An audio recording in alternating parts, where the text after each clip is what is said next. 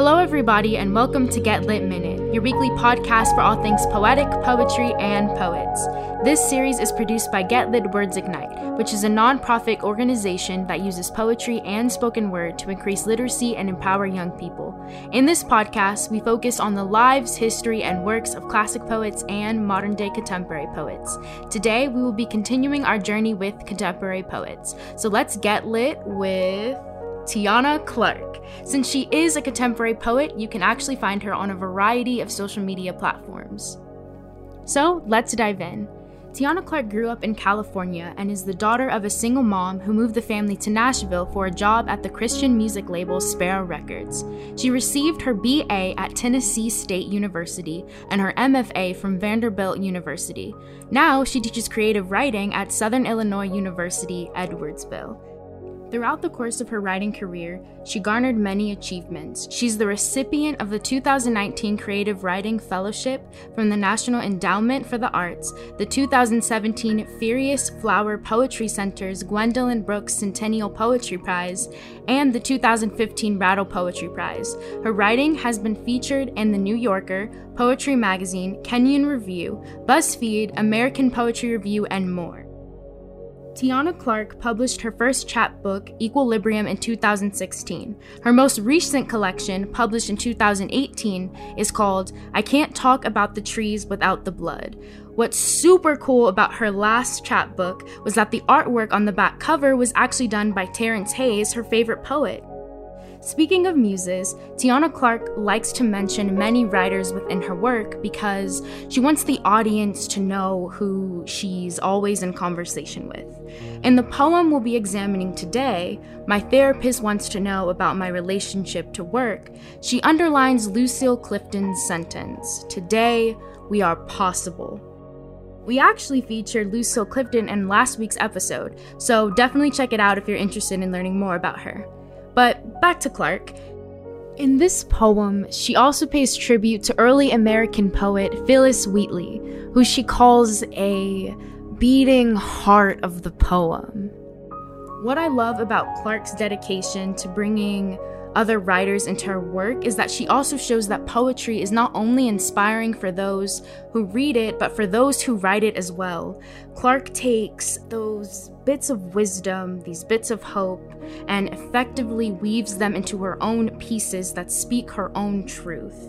There's so much overlap in terms of inspiration between writers, and Clark shows us how poetry is a constant, never-ending conversation that brings communities together. And I think that Get Lit is definitely a product of how poetry has really brought in a community, and the fact that everyone here was brought together through poetry, and I have made so many friends and people that I call a family. And so I'm so glad to be a part of an organization that is exactly reaching that. So back to Clark. Within her poems, you can also see her passion for history shine through. A little fun fact about Clark is that she actually thought that she wanted to be a historian for a long time, until eventually poetry really pulled her into the magic of world building. However, now she ties both of these loves into one and encourages other poets to do the same thing. But you know, if history isn't your thing, she advocates for other passions and interests that you may want to incorporate into your writing. In an interview, she states that it is important for poets to put as much of themselves on the page as possible because that's how readers fall in love with you.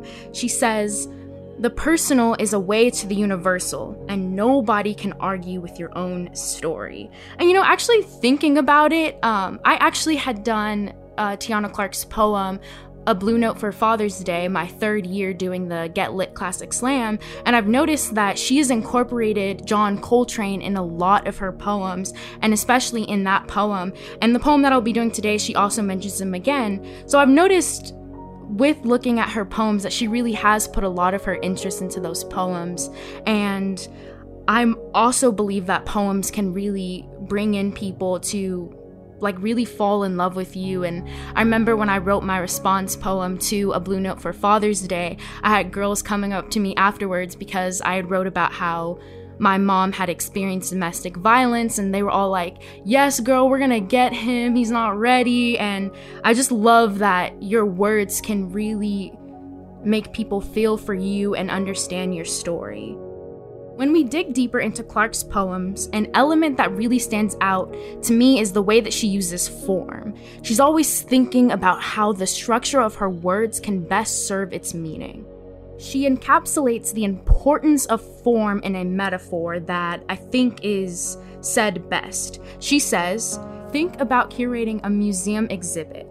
You get to decide how your reader is going to walk through your collection or through your poem. Some pieces of art might have a 10-foot velvet rope. Some others might have an interactive exhibit where you can touch it, but you get to control that experience. I love that. I think for me as a spoken word poet, I personally don't really value the importance of form enough and how aesthetically pleasing a poem can look. I once saw someone write a poem kind of in the shape of a circle, and I definitely feel like I need to look on why they do that. Do they think that life is a full circle? The story that they're telling has something to do with this circle, and I think that that's so cool. And I also feel like it kind of allows the reader to kind of really understand why did you use this form? There has to be something. It leaves it open, which I really love that she does that. Personally, just hearing about Clarke's creative process and her inspirations have been so enriching already. But now let's get to the star of the show, which is her poem from our anthology. What you will notice in her poem, My Therapist Wants to Know About My Relationship to Work. The poem has a feeling of urgency, then relief, beautifully crafted into such an eloquent piece that reminds me time and time again why poetry is so transformative. You can tell from this poem that Clarke writes from such a personal point of view. She really takes in her reader's hand and walks them through her experience.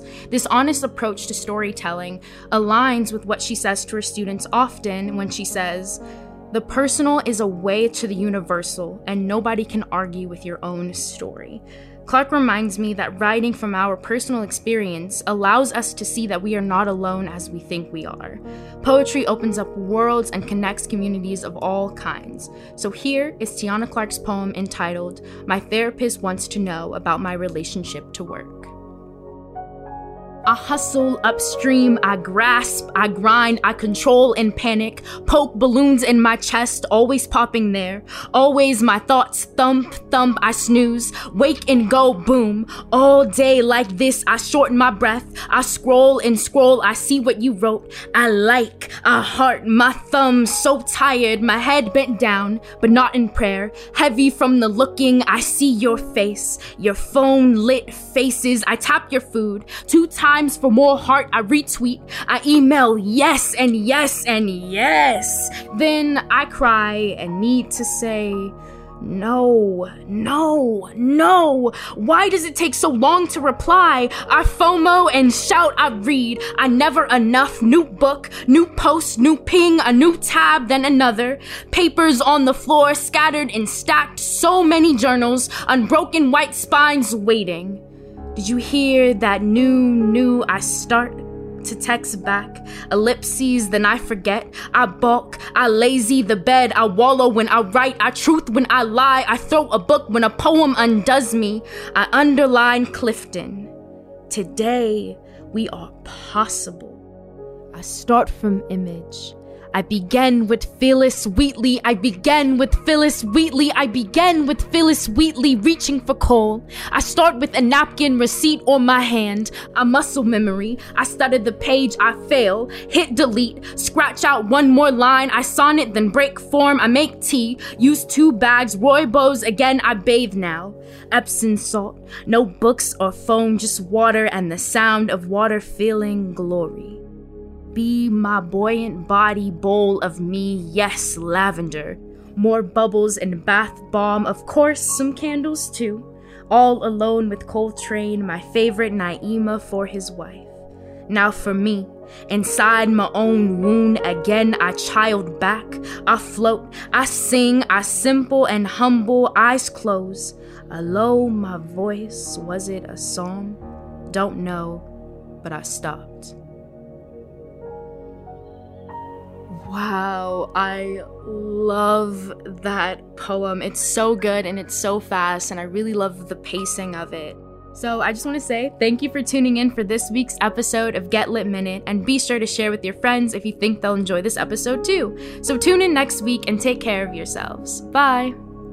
Get Lit Minute is a production of Get Lit Words Ignite. This podcast was produced by Samuel Curtis, executive produced by Diane Luby Lane, and engineered by Peter Davis. This episode was researched, written, and edited by Bridget Yang alongside me, Nia Lewis. Lucas Lane is our digital editor, and our editorial advisors are Kelly Grace Thomas and Colleen Hamilton. Special thanks to the entire Get Lit staff and donors who made this work possible, the teachers who use this podcast to educate their students, and to all students of life everywhere for tuning in and spending time with us today. If you want to hear more of our episodes, this podcast is available wherever you listen to podcasts and on our website, getlit.org. That is getlit.org. See you then.